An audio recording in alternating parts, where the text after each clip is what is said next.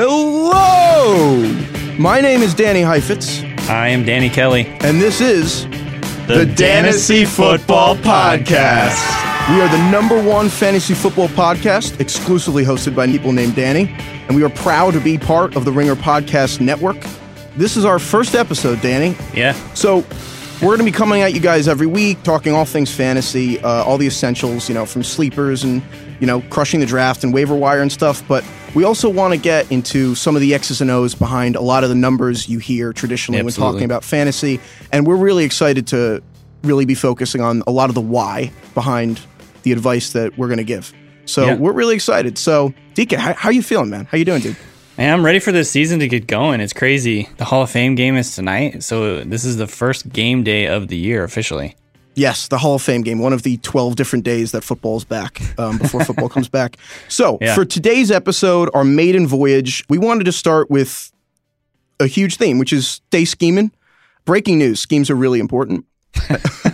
They matter. But in fantasy, we hear all the time, like, there's a new coordinator who's going to change the scheme. Watch out for this team, it's new. But we wanted to actually explore, like, what's going to change? And we actually thought it was worth devoting an entire episode to looking at a few teams that everyone kind of universally agrees a new coordinator has brought a new scheme that will make their players better. But we wanted a whole episode on why. Right. So without further ado, shall we dive in, DK? Yeah, let's do this. So let's start with the Titans. The Titans are just the perfect example of this. It's ridiculous. Everybody you hear right now, when you talk about the Titans, you're going to hear roughly the same story. The Titans under head coach Mike Mularkey, they introduced this brand of football called Exotic Smash Mouth, which I can't not laugh. It sounded so good, but it did. The idea was building around Tennessee's, hulking, bulking offensive line. And they would ram the ball down opposing quarterback throats, control the ball, protect Mariota, and blending old school hard-nosed football with new stuff. Right. Which sounded great. That was the idea. What actually happened was the Titans ran out the least imaginative offense in football. It was just vanilla, like Dunder Mifflin stuff. Mariota had the worst season of his career by the numbers, and it was worse by the eye test. Started actually throwing interceptions. And none of the receivers broke 800 yards, and it was gross. Got fired. Terrible. Yeah, he got fired. It was awful.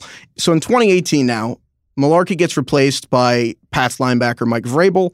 Vrabel hires Matt LaFleur, who also interviewed for the head coaching job. LaFleur is a Kyle Shanahan disciple who coordinated the Rams offense last year, and he turned around Goff and the Rams with Sean McVay. And everyone expects this guy LaFleur, he's this wonder boy, to turn the Titans offense into this beautiful modern design, and he's going to ascend into the clouds in Mount Olympus, and Corey Davis and Delaney Walker will lead you to Fantasy Elysium. That's kind of pretty much how this narrative goes, right, DK?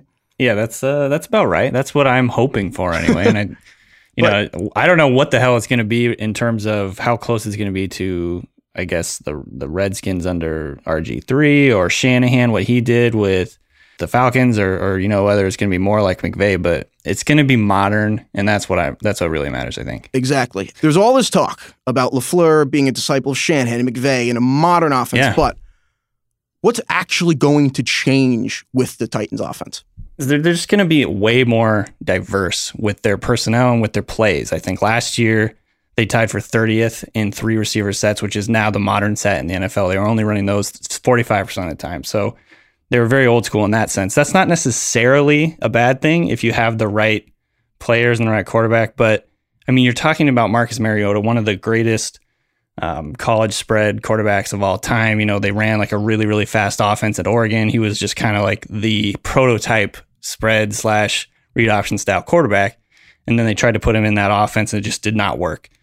Conversely, the Rams last year were first in 3 receiver sets. They ran those 84% of the time. So I think you can expect at the very least, you're going to have way more 3 receiver sets. You're going to have them spread out the field a whole lot more and basically just utilize their receivers more in terms of getting guys open and making it easier on Mariota.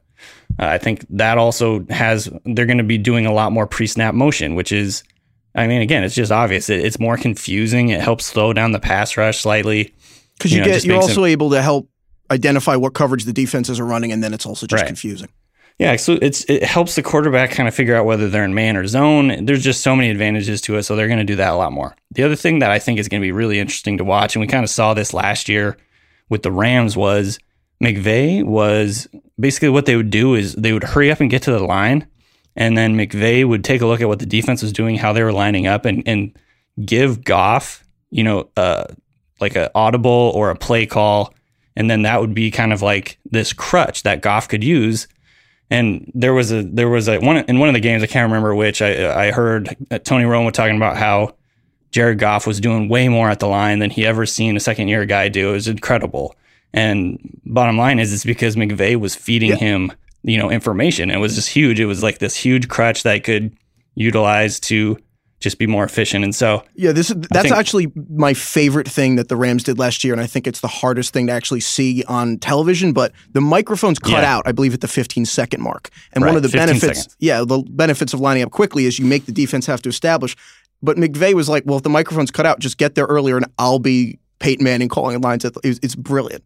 Yeah, one of the hardest things to do as a quarterback, and especially as a young quarterback, I think we still count Mariota in that category, is just the sheer amount of information you have to get to your team, whether it's, the play call, where you're lining up and all that stuff. It can just be really, really difficult to kind of just run with all that during a game. And so I'd expect LaFleur will probably do some of that stuff with the Titans this year. And so again, it's getting to the line really fast, kind of looking it over, and then changing the play that based on what the defense is showing you. It's huge. Yeah, there's all this talk about what does it mean to put a quarterback in a position to succeed? And sometimes it's he's literally in his ear at the line. But that's the pre-snap stuff. But what about when the ball gets hiked? What do you expect after the snap? Yeah, I mean, I think the big thing there is more play action. I don't, this is kind of a whole league-wide thing. I don't understand why teams don't use play action more. But last year, Mariota ranked 10th in play action, which is actually a solid number, but they definitely did not use it enough last year. I think they're going to probably use it a whole lot more next year. And that is, if you look at Goff's numbers, he was first in the NFL in play action percentage, almost 30%. And here's the other thing that was really, really important. Mariota was extremely good on play action. He was first in the NFL in quarterback rating on play action throws, 122.8. First in the NFL in yards per attempt on play action throws, 11.2. And if you look at the difference between his play action versus non-play action, yards per attempt, it was the biggest discrepancy in the NFL. So he was frankly terrible on non-play action plays and really, really, really, really good on play action plays. And for some reason, I mean, this is like the perfect example that they've hired Malarkey. They ran 3 play action plays in that playoff loss to the Patriots, just 3. And Are you serious? Yeah, you're taking away what your quarterback does best. It's like it makes no sense. That's I'm sorry, wait, quick tangent. Every time I say Matt LaFleur, I think of dodgeball. When he's like, Ben Stiller's like, beat it, LaFleur. And I'm just like, Jim, what are the odds we could get that as a sound effect? LaFleur. So you're telling me that Marcus Mariota was the best play-action passer, and he's now being coordinated by the guy who had the most play-action passes last year? Yeah, I mean, again, it's like, McVay was the one, I think, really behind the offense, but I think that LaFleur probably learned an amazing amount of lessons doing that, and I think that they'll definitely apply that here. I think, and I wouldn't be surprised, honestly, if several teams get above 30% play action percent this year, because again, it helps the quarterback. It moves linebackers. It sucks them up into like a little bit, whether it's just like 1 or 2 steps, it just helps passing lanes.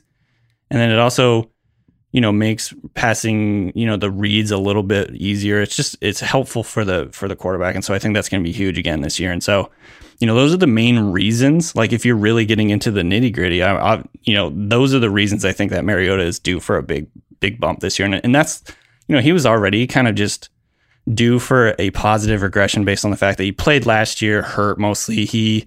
His touchdown percentage dropped, away from his career average. So he was already going to be expected to be a positive regression candidate. But now I think with this new offense, utilizing him how he should be utilized, I think it's going to be huge. Yeah, and I couldn't agree more. And we expect Mariota and the Titans to be better. So what does that mean in terms of the actual passing offense? None of their receivers topped 800 yards. Delaney Walker was the only pass catcher. He had 807. Not the best year for them. I think part of that is because they ran so many two receiver sets. But what do you think the effect will be on the Titans pass catchers this year? Everyone's really high on them because of it, but how do you think that actually will look on the field? Why do you think everyone's very high on them? Well, I mean, that's the question. Obviously, it's a lot of projection, and it goes back to what I was talking about. You don't really know exactly what LaFleur's offense is per se, because I think it was mostly McVay. He was the one designing the offense more or less. And LaFleur he's a Shanahan disciple more. He spent 6 years as quarterback coach for Shanahan. But Shanahan also has a lot of the play action. Shanahan loves play action. I think he's less inclined to do the 3 receiver set stuff that heavily. So that to me is like a question you have to answer. Like, are they going to be doing 85% 3 receiver sets like the Rams last year? Or are you going to be doing it, more in sort of the way that Shanahan has done over the years, where he uses a lot more 2 tight end sets and 2 running back sets? And so to me, that's going to be the interesting part. But I do think you can kind of like project roles for guys based on what the Rams did last year. I think Rashard Matthews probably plays the Z receiver role that Robert Woods played. Oh, really? I think Corey Davis is probably their number 1 guy. He's kind of that X receiver, the go-to guy, if you will. Obviously there's a lot of projection because he didn't have a great rookie season. He showed up late in the year and had kind of an amazing last game against the Patriots. He caught 2 touchdowns, including one that was an incredible one-handed catch in the back of the end zone. So I think he's kind of, he's a projection, but I think he could be that guy. And then Taywan Taylor, I think, will be the Cooper Kupp slot receiver type guy. And that could be big because if you look at the Rams offense last year, Cooper Kupp was one of Jared Goff's favorite targets. I think he led the team in red zone targets and, kind of not the typical slot type thing. So Taywan Taylor could be sort of a late round guy to target just based on undrafted projection. Right now. He's undrafted right now. I mean, yeah, just take a flyer on him in the last round. That's what I'm saying. So it's a huge projection, and we have to see how it all shakes out. But I think that's kind of like how you can pencil guys in. And you compared Corey Davis to Sammy Watkins. Do you want to elaborate on that bit? Because obviously Sammy Watkins, physically talented, was kind of a decoy in the Rams offense last year. Yeah. First of all, at the X receiver, what do you see as an X receiver being, and then how do you see Corey Davis kind of this season? So the general gist of the X receiver, and these definitions kind of are fluid because teams don't really have guys that play one role anymore. They move guys around. In the words of Pirates of the Caribbean from Barbosa, it's more like guidelines, really. Jim, that's another sound effect we need. We need it's more like guidelines. So the X in general is the guy that lines up on the line. He doesn't go into motion, and he's typically like a big playmaker who can, get off press, and he's good in the red zone. And he can run deep, and then he's the number 1 guy. The Z is typically lining up off the line of scrimmage, so that means he can go into motion. He can move around. They'll send him into motion a lot and run over the middle of the field. He kind of does a little bit of everything. He's a hybrid between a slot and an outside guy. And one of the benefits of being off the line means you're not going to. It's harder to press you, right? Right, exactly. You don't get pressed. You don't have to be as good at that getting off that first jam, because they can stack you and do things like that. And, that's the other thing too that we didn't even talk about. They'll just getting guys open, and the McVay scheme is so good at that, like stacking trips and making it really difficult for a defender to, slow down your route or get you off your route. It's just helpful for the quarterback. Yeah, I think one traditional idea of putting a receiver offset was if he's not necessarily great at getting off press to put him stack. But now I think an increasing trend is taking one of your best receivers, putting him back so that they're completely unimpeded. The Giants do that with Odell Beckham all the time, although I will talk about Odell later. Okay, let me read you the ADPs of some of the Rams receivers and the Titans receivers, and I'm curious what you think about those. Yeah. So first we got Brandon Cooks, who is currently being drafted in the 6th round. 58th overall. Robert Woods for the Rams being drafted in the 8th round. Corey Davis is being drafted 10th. Cooper Kupp is going in the 11th round. Every other Titans receiver, and I'm including Rashard Matthews here, you can get now undrafted. Wow. So, first of all, how would you, considering you just compared Corey Davis to Watkins and Brandon Cooks might be filling that role, how do you kind of feel about those Titans receivers? So you like Taywan Taylor undrafted? I like Taywan Taylor a lot. I think that Rashard Matthews is going to be a really good value, assuming he can get healthy. And that's a big if, but I like Matthews a lot. I think he probably, of all the Titans receivers, probably has the best value versus upside. I think Taywan Taylor is another guy that could emerge with a pretty big role. And then Corey Davis, he's just a wild card. I don't really know. I mean, if you want to chase, I think touchdown upside with him, that's definitely understandable. I mean, look at Sammy Watkins, I think, had 8 touchdowns last year, so it's not like he was a total bust. But again, it's hard to compare both offenses like 1-to-1. And I think that Corey Davis is going to emerge as the team's top guy, but he's a second-year guy who proved nothing really in his first year, so it's just a huge kind of wild card. I would go with the guys who are more established. Rashard Matthews is probably my favorite on that group for his value right now, but again, obviously, you have to take into account the injury. Yeah. Okay, let's get to the Titans' backfield. This is probably one of the more mysterious, I guess, backfield combos because both guys are really good, Derrick Henry and Dion Lewis, and right now, it's just kind of hard to decide who is going to be the lead guy. I think they're going to split. They're going to split carries most likely. And the, I guess, sort of logic is that Henry would be an early down guy and Dion Lewis will be a later down guy who can really factor into the passing attack because he's a solid pass catcher. Last year, he didn't drop a pass. He was perfect as a pass blocker per PFF and just really reliable. But both guys are really good runners. Both guys are really good in between the tackles. And yeah, Lewis gets a rap for being smaller, right? I mean, there's that. Yeah, I mean, everyone saw the picture of the two guys standing next to each other, and like he's literally almost like half the height of Derrick Henry or whatever. So I think kind of the conventional thinking is that Henry is going to be the between the tackles guy, and Lewis is like a scat back. But Lewis is really good between the tackles. He's a really strong runner between the tackles and really elusive. He was first in Pro Football Focus's elusive rating last year. He was third in yards per contact or yards per carry after contact. He's a good running back. I'm really high on Lewis, and I think just based on his versatility, his reliability, I'm a little bit higher on him than Henry. I think Henry definitely showed up late last year and kind of gave you a glimpse of what he could do as like a bell cow guy, but I don't know if he's going to have that role with this team this year. I think Lewis might kind of emerge as the lead guy. Okay, so with everything you just said, right now on Yahoo ADP, Henry's going 51st overall, Dion Lewis going 70th overall. At those two values, which guy would you rather have? I'm taking Lewis, honestly. I think, and especially in a PPR league. I mean, if you're in a PPR league, I think he has more value because just like I said, his utility in the passing game is he's a solid pass blocker, veteran guy, shifty in the open field, all that stuff. And so I'd lean Lewis on that one. Especially with those spacing concepts. All right, DK, before we move on, let's take a quick break. This NFL season, be your GM. Be a winning GM. Turn this season into a fistful of epic wins by joining a Yahoo Fantasy Football League. Yahoo has spent the offseason making serious upgrades to enhance your experience. Upgrades like easier scoring, new trophies, and a buttery smooth app experience. So when you come to play fantasy football on Yahoo, the wins are as epic as the season is long.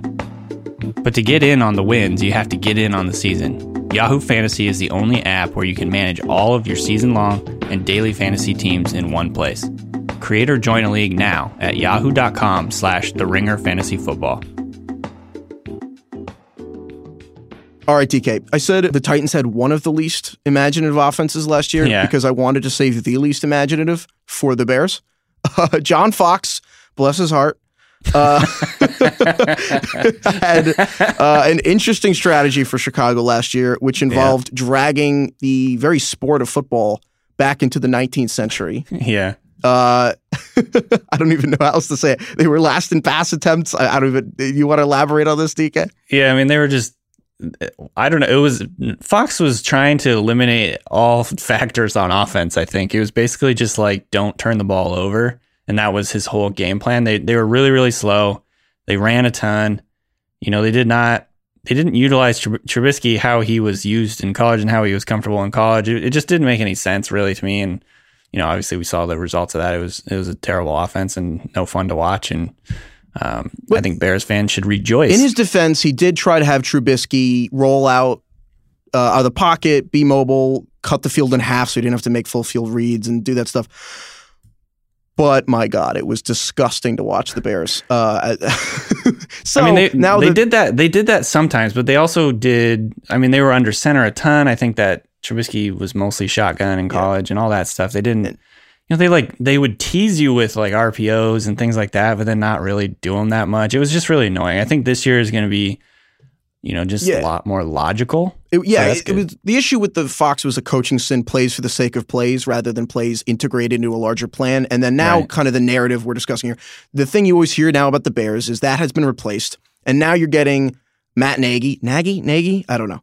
Anyway, the narrative you're hearing is Matt Nagy is going to come from Kansas City. Matt Nagy spent basically his entire coaching career under Andy Reid as an intern for the Eagles. Followed Reid to the Chiefs. Spent the whole time as quarterbacks coach. Last year he was their coordinator, and obviously they kind of ushered in under Reid this whole kind of evolution of like modern NFL offenses where they took pro styles of West Coast, merged it with the spread to create kind of like spread coast. It's really cool and nerdy. Which is a great name for it, and I'm going to start using that. Yeah, spread coast stuff. And yes, obviously Andy Reid's a huge part of their play calling, but for all the bumble reputation Andy Reid has for burning timeouts and stuff, he's really like an offensive savant, and he had a huge hand in creating this. And while Nagy can't get all the credit as coordinator, he's a Reid disciple, and Andy Reid just kind of changed how they play football. So the idea is that the Bears offense is like the Titans making this like quantum leap in terms of thinking. Absolutely. Having said that, what do you think it will actually look like in Chicago last year coming from Kansas City? Yeah, I mean, so like 30,000 feet sort of perspective on it is that it's going to be more logical. They're going to use Trubisky, I think, to his skill set and his talent, his athleticism. I think it's going to be perfect for him because I think there's some similarity from Trubisky and Smith in the fact that they're both really mobile, athletic guys with strong arms. And, there's just some similarities there. So basically the Chiefs offense in a nutshell it's a West Coast foundation under Andy Reid. And then they mixed in a whole bunch of pre-snap motion, which we talked about earlier, that kind of just changes the what defenses have to think about prior to the snap. They did RPOs, read options, basically giving defenders impossible decisions, making it easier on your quarterback, making reads easier, things like that. And then it was all about getting players in space. And they had a ton of really, their personnel was perfect for that because you got like Tyreek Hill, who's super explosive. You've got Kareem Hunt, who can break tackles, and Travis Kelce, who's probably one of the most dynamic tight ends in the NFL. And so they were just getting guys in space. And the other big thing was Alex Smith had his best year by far passing deep. And I think it had a lot to do with what they were doing underneath. And so, it was just it all kind of worked together. It wasn't, during the middle of the season, they really kind of got away from some of their core philosophies, I think. But then Matt Nagy took over and kind of got him back on track. And I think that was a big reason he got the head coaching job. So, that's kind of the nutshell thing. It's basically like you said, it's a hybrid between the West Coast and spread. And so I'm really excited to see how it goes in Chicago. And as our colleague Robert Mays wrote on theringer.com, what a great website. Today, Thursday, he got a quote from Chicago backup quarterback Chase Daniel, who said, the new offense is going to be a lot like Kansas City. There's going to be some Oregon stuff in it. It's going to be a mixed bag. We're going to multiple in our formations and our personnel groupings, and we're going to blitz the defense. And Mays talks about, in addition to Nagy's head coach, Nagy then hired Mark Helfrich, who was an Oregon coach. So they're really committed to this idea. Having said that, knowing that it's going to be like the Chiefs offense, how do you see Nagy trying to build the Chiefs in Chicago, since the Chiefs have just elite weapons at each position the Bears don't quite have? How do you see the Bears' moves? They signed Allen Robinson, they added Taylor Gabriel. How do you see the Chicago's moves correlating to what the Chiefs try to do?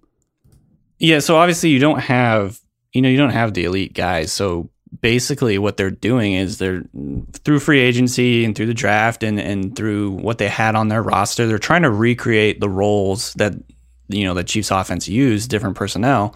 But I think you have to throw multiple guys at each of those roles because you don't have singular talents that, can do those things like Tyreek Hill. Yeah, they signed Trey Burton, who obviously was in the Philly special, but he's still not Travis Kelce. No. And so you have to throw, Travis Kelce's a really good blocker and he's a really good pass catcher. He can move all around.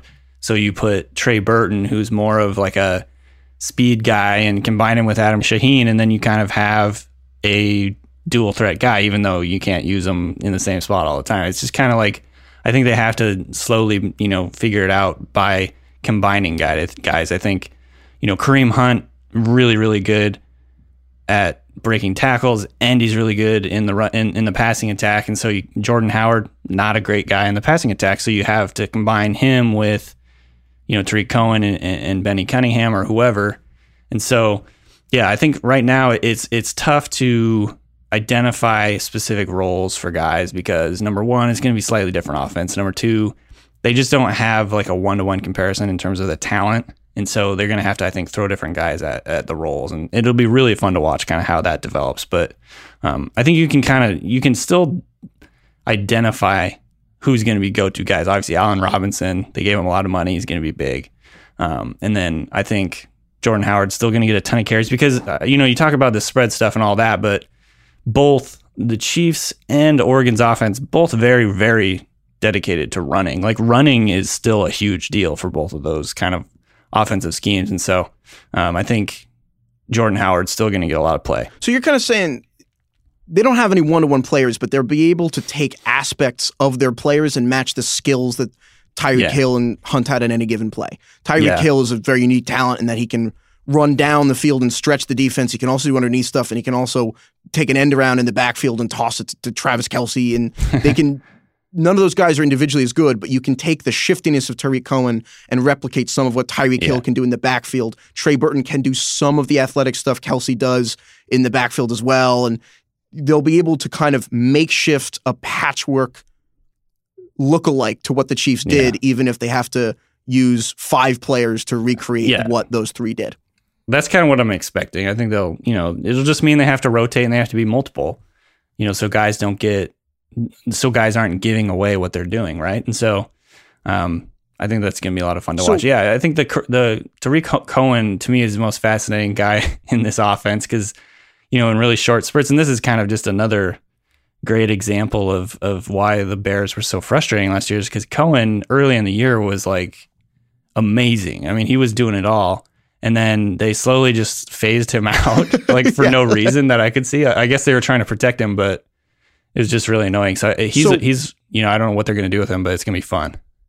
And so one of the main things I'm kind of hearing from you is spacing with the spread coast, taking it from the Chiefs, and just so much better, different thinking about spacing in the Chicago offense, among many other things. Another big thing is they're going to be running shotgun way, way more, which is also kind of a good way to create spacing and all that. So, they're just not compressing everything into the tackle box as much. And, I think that's going to be huge for them. So having said that and everything you just said, on Yahoo ADP right now, Jordan Howard is going 30th overall. Yeah. Tariq Cohen is going roughly 105th. Who would you rather have? Howard. Really? I think they're still going to run a lot. I think it's going to be a very run-heavy offense. I mean, if you look at what Hunt did last year, he was the leading rusher in the NFL. He was obviously really valuable in the passing attack too, but I think they're still going to want to run the ball. And I actually talked about this in an article a couple of weeks ago. There's still going to be a slow offense in the sense that I want to say KC was somewhere in the bottom 10 or bottom 5 in pace. They're still a slow team because the Bears were really, really slow in terms of plays per snap.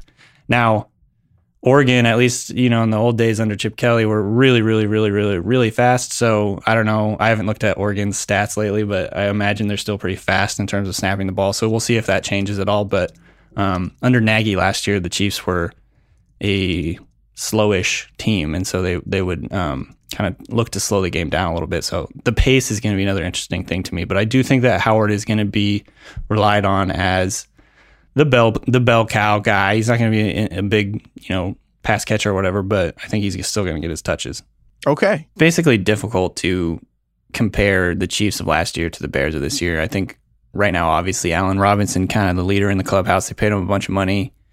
Formerly had really, really great stats, touchdown scorer, kind of a, red zone threat guy, deep threat. I think he's obviously going to be the number one guy. Taylor Gabriel, take the top off a defense, field stretching type guy. And he'll probably get his money, but he's going to be touchdown dependent, I think, which is kind of a concern. And then obviously there's a couple of wild cards in the group. Anthony Miller, the rookie, I think he's probably going to end up being their starting slot guy, which could end up being a high producing guy. And then throw in Kevin White. Is he the X factor? Is he the guy that Kevin White's a myth? I don't think he actually is. He even real? He's like a paperwork accounting trick. Yeah. No, actually, I think it's easy to think that because you have LaFleur in Tennessee and then Nagy here that like you're going to have similar things. But the reality is that in Tennessee and LaFleur, he's getting the same unit last year. All those guys are basically, it's the same group. Right, Chicago, totally. You can't even compare, never mind the Bears to the Chiefs, you can't even compare this year's Bears to last year's Bears because Absolutely. the whole Yeah, pass true. catching unit's rightfully so kind of been turned over. So Yeah. do you... It's impossible. But I think that would be like my hierarchy there is Allen Robinson's the true number one for sure. I think Anthony Miller is probably going to have a pretty good, going to get pretty good volume. Do you think Anthony Miller's like the second mouth that gets fed? Probably. And then I think Taylor Gabriel is going to be a touchdown dependent deep threat. And then I don't know what the hell Kevin White's going to be. It'll be Gabriel's the interesting. exact kind of player that like I just don't like to draft because I don't like to start him. Maybe I'm wrong, but Right. like I don't see... Unless it's like the Will Fuller It's kind like of a like, desperation start. I can't believe he's catching a touchdown every week. I'm always afraid of those boomer bust kind of guys. And Taylor Gabriel, especially in this offense with a quarterback, like I don't trust Trubisky as far as I could throw him, and I don't have a good arm. I mean, unless you think he's going to be Tyreek Hill, which He's not. And I don't think it's I gonna like be the Taylor case. Gabriel, and again, it's what we were talking about, how he isn't there to be Tyreek Hill. He's there to be the vertical stretch right. of Tyreek Hill, which alone I don't think is a great fantasy aspect. But if you think Miller's actually going to be, that's actually really intriguing. Another guy you can get for really cheap. Potentially. Yeah. I liked him a lot in college. Really high volume guy. What do you think about Trey Burton in a Kelsey-esque-ish role? I mean, I think they're definitely going to utilize those move tight ends to try and create mismatches over the middle of the field. And tight end's just a shallow position in general. I could see him being a pretty solid producer. So I'm actually pretty high on him. I'm not like thinking he's going to turn into Kelsey, but I like him. I like him because Kelsey, my favorite plays the Chiefs ran are actually when Kelsey just does weird stuff in the backfield. And I obviously like, what people know Trey Burton for now. The triple option shovel pass last year, that was stuff is fun. That's like great. Like I could see them doing that. Yeah, that would be awesome. You get a passing touch for like Trey Burton can definitely do that kind of stuff. So I think that would be fun, and I actually it would be really cool if Trey Burton became Travis Kelce light, and then obviously that would just be a great fantasy value. Yeah. So yeah, I like Trey Burton, as does Robert Mays. Nice. Yeah, I'm totally with you on the Bears. I don't think I like or trust Trubisky enough to draft him, to be honest, even if he does improve significantly. But I trust that he can be put in a position that everyone will be better. And I think that because of what you're saying about those roles really being up for grabs, I think Tariq Cohen is kind of like a utility infielder, and that he'll be all over the offense in a way that I don't know what he'll be doing every game or even every snap, but like there will always be work for him to be doing. And I'm really confident in that. All right, DK, before we move on, let's take a quick break. We finally got around to trying FanDuel, and we were shocked at how different it is. FanDuel means it when they say they have more ways to win. And if you're not a fantasy expert, then FanDuel is the best place to play. They have all kinds of contests just for casual fans, like Beat the Score contests, which are great because they pay out everyone who hits a certain score. So all you have to do is finish in the money, and you get a split an equal share of the cash. FanDuel also has the new options for playing with your friends, because the only thing better than winning cash is winning your friends' cash. Fact. Best of all, FanDuel is doing their part to make the preseason bearable with preseason fantasy contests running up to week 1 of the NFL. Right now, you can get a $10 bonus when you make your first deposit on FanDuel. Just sign up at FanDuel.com/NFL. Age and state restrictions apply. All right, DK. This is really hard for me, DK. The Giants. Yeah. So, okay, you're a Giants fan, born and bred. Yes, and proudly. I'm still proud. Okay. Tell me, what the hell was the McAdoo regime all about? What was the McAdoo era? How long do you have? It hurt. No, so everyone thinks it's like McAdoo had a funny haircut and like he did, yeah. And then he benched Eli and like, oh my God, what was going on? Eli's washed. No. So for starters, the last time the Giants scored 30 points in a football game, Marco Rubio was still running for president. So that's the perspective we're talking about here. Yeah. So McAdoo came over originally as the offensive coordinator. he came from Green Bay, where he was quarterback coach for, Aaron Rodgers and stuff, which is a pretty good gig. And he came in with actually the right idea. The Giants' offensive line was abysmal, and they were trying to be a run-first team. And McAdoo was like, this is stupid. We got to be a West Coast pass first. And he brought the Packers West Coast ideas. And he said, if you can't protect Eli long enough to get downfield and you can't run the ball, you have to be a quick passing offense, gets the ball out as quick as possible. Right. And so that's really kind of the offense they became. And that kind of worked. The offense got better under him pretty quickly. Yeah. But then Coughlin retires, he became head coach, and everything got way more predictable because he kept the coordinating job. He basically just added on being head coach, but he didn't really delegate that much of the coordinator job. And the result was the offense suffered, and then also the locker room just completely deteriorated because he wasn't. You were saying that they became way more predictable? So they ran in 2016, his first year as coach and coordinator. They ran 90% of their formations out of 11 personnel, 3 receivers, 1 tight end, 1 running back. Yeah. 90. To put that in perspective, the league average was 60. 90% from the same personnel every time. Formation. There were actual players who joked, during the 2017 season, there were players who joked that they didn't need to watch film against the Giants. Yeah. Entering the bye in week 8, the Giants were running 11 personnel 96% of the time. Oh my God, dude. Which is, that means it was literally a statistical anomaly for the 4% of plays that they were not running 11 personnel. So you had players joking they didn't watch film. Then their season was already over by that point. Then on top of that, your offensive line, your left tackle is Eric Flowers, who is awful. And then that did not only topped by their right tackle, Bobby Hart, who of the 79 qualified tackles graded by Pro Football Focus, Bobby Hart was 78th out of 79. This is reminding me of the Seahawks. I know. That's why we have so much. That's why it's not just the Dannies that we have in common.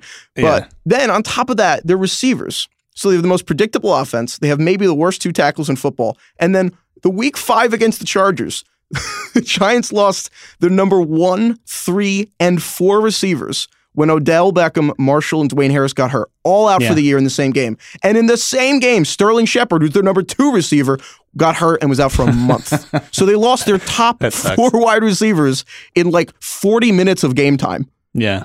And that's a perfect storm. That's every unit. Also, the defense regressed from number 2 in DVOA to 24th. Yeah, which always still kind of baffles me, but yeah. But basically, everyone's like, Eli Manning's washed, and I say, who could possibly have had a harder situation to succeed last year than the Giants and Eli Manning? So does that answer your question, Deke? That gives me a good sort of overview for sure. I think, it's number one, I don't think Eli is necessarily washed. I don't think he's a good quarterback anymore necessarily, but I do think, and it goes back to what we talked about the whole pod, is that scheme really freaking matters. In the NFL, yes.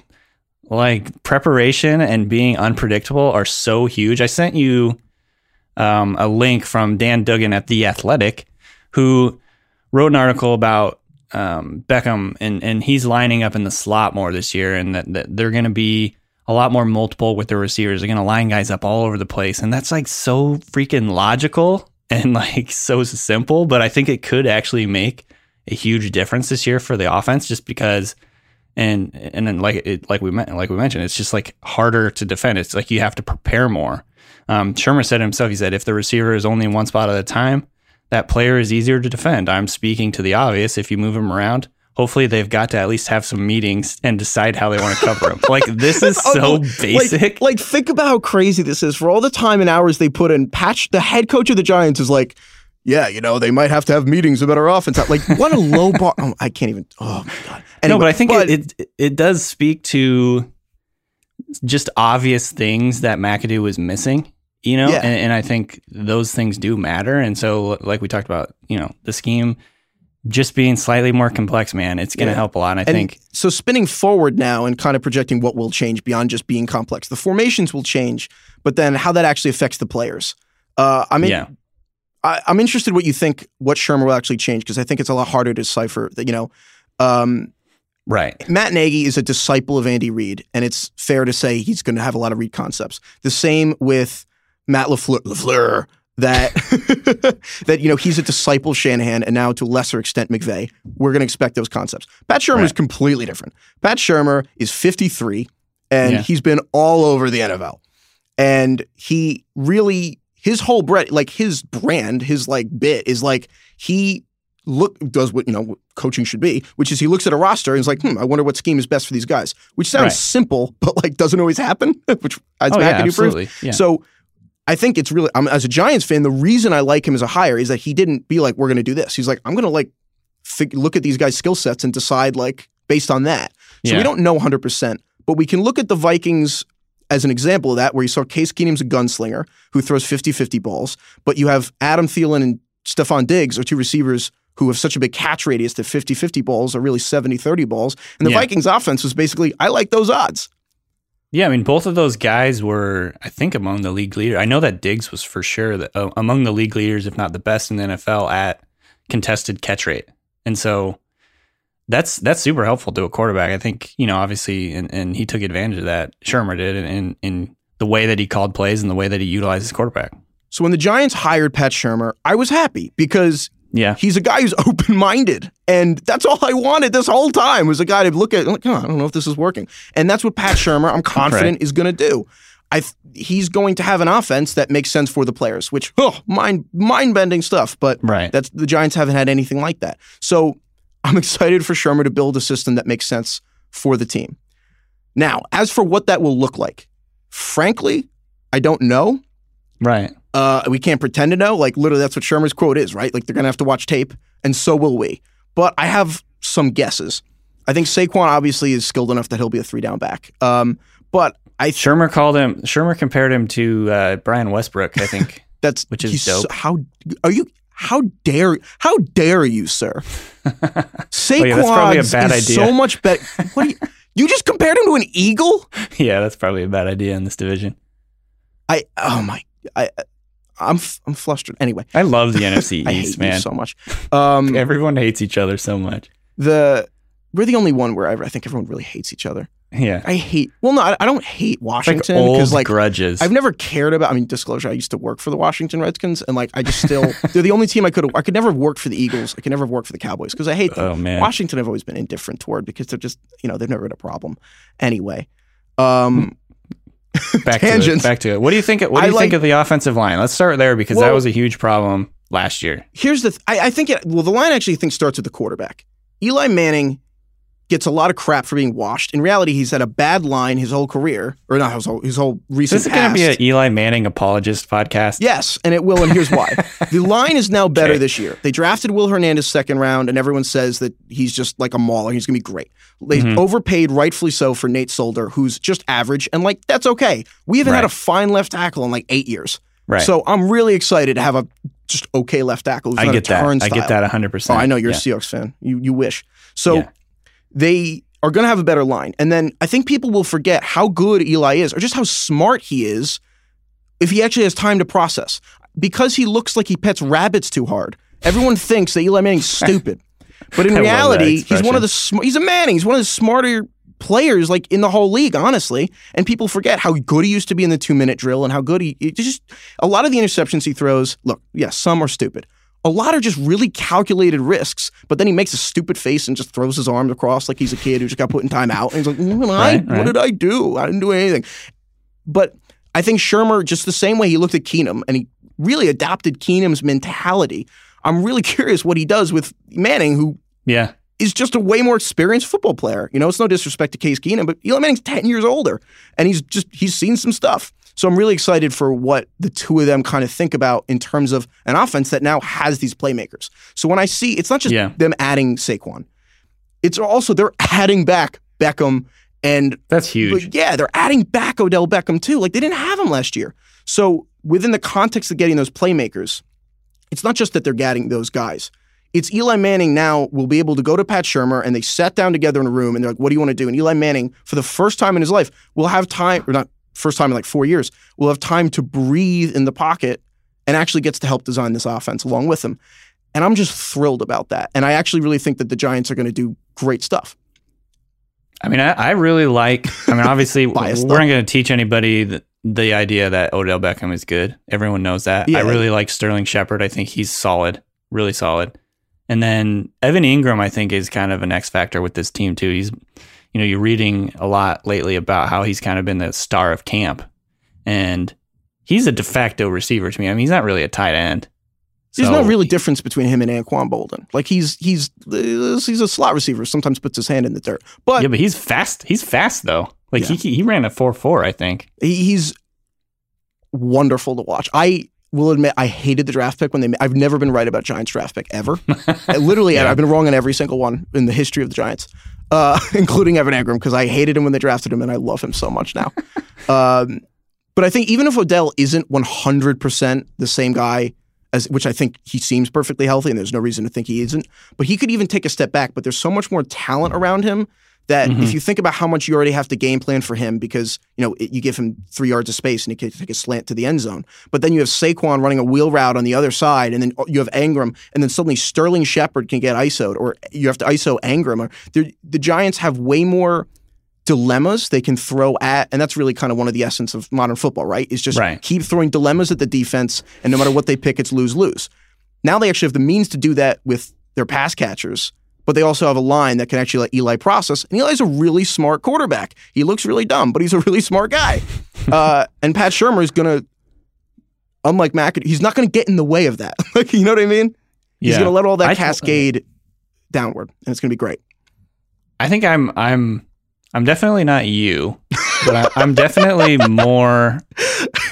I'm more bullish on the Giants, I think, than a lot of people. I think people forget how good. I mean, people know Beckham is good, but they forget how he can literally take any pass and turn it into a touchdown. And now with, like you said, Shepard around him, Evan Engram another year in the system, and Barkley a factor in the passing game, and you've got kind of, and even Cody Latimer, former, I think, second rounder, could have a factor this year. And I don't know, just if they can stay healthy and if they can kind of work out the rotation of these guys and use them all over the field, I don't know. I'm just kind of like, I'm really fascinated to watch this Giants offense for the first time in forever. And to come back to the original point that Shurmur made in that athletic piece, which, again, it's crazy to say out loud, but he's like, they're going to have to watch tape on us, which is wild. Yeah. But so will we. And that's the thing. I don't want to pretend to know because we don't know what the Giants are going to do. But I think that just like opponents are, we will too. And 3 or 4 weeks into the season is when we can start identifying trends. Who are they targeting in the red zone? What are they doing on third down? What is the actual goal and how are they attacking certain defenses? And then I think after we kind of get a sense of what they're really trying to do, I'm curious if they push actually downfield more. Then I think you're actually going to have trade targets for one. Maybe Engram is a buy low candidate, or Sterling Shepard will be, or someone will be. And I'm curious also if you're going to be able to pick up Cody Latimer or someone on waivers. And absolutely, but that's a thing that I think it's going to be a month into the season because September is a weird month of football anyway. But you're going to be able to identify value with the Giants more so than other teams because they're harder to predict exactly how things are going to go. Yeah, I'm really looking forward to watching them, honestly. It's kind of weird. Yeah, I am absolutely pumped. Anyway, while I'm already just being absolutely ridiculous and like stupidly biased on this, can I just make an additional case for Odell and Saquon? Yes. This is fantasy football. And I will never forget owning Calvin Johnson in 2011 and 2012 and 2013. It's just fun. When you have the best player to position, when you have the unabashedly most exciting player, the person that, like, when the Red Zone channel gets interrupted, like, oh, we got a player, Odell Beckham just did this. Like, that's the best feeling in the world. Okay? When he's on your team. At the end of the day, this is fun. And you know what? Fun team. No one knows what's going to happen. You don't know if Odell Beckham will be better than Julio Jones this year. But I will say, like, no one knows, right? I will posit that it's more fun to own Odell. And now it will be more fun to own Saquon than anybody else at their positions. And if you are between them and another player, always pick the player who you'll smile whenever you hear their name. And anytime they gallop through touchdown and they're going to lead Sports Center, like, it's just fun. The fun tiebreaker. I love that. Yeah, I actually think this is actually even a little more true, actually, as you keep going down, especially when you're talking about like injury risks or like Deshaun Jacksons of the world, that you don't want the guys that like kind of keep you up at night. And you're like, I don't know who I'm going to start at flex on this week and have to set my lineup because it's a Thursday game. And like the Deshaun Jacksons of the world always cost me sleep. But like the other spectrum of that is the guys like Odell. Like I cannot explain what it's like to own either the most exciting player in football, and that is Odell, and now it will be Saquon. Highly recommend it. Wow. There you go. But that was inspiring. But I'm a professional. I'm very rational about the Giants. Right. So I'm not biased though. So thank you for listening. Sure. All right, DK. I think that's all we got, right? Yeah. I think that's it for now. All right, awesome. Thank you so much, guys, for listening. We appreciate it. This was fun. I'm glad I finally got to rant about the Giants because I don't do that more than just 4 or 5 times a week. You got me sort of excited about them, and that's saying something. It's progress. It's a great thing. All right, there we go. Thanks, DK, and thank you to everyone who listened, and have a great week.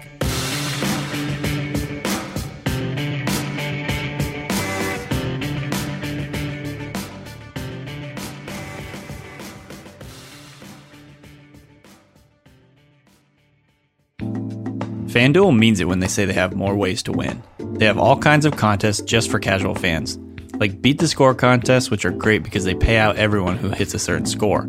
And they have tons of new options for playing with your friends.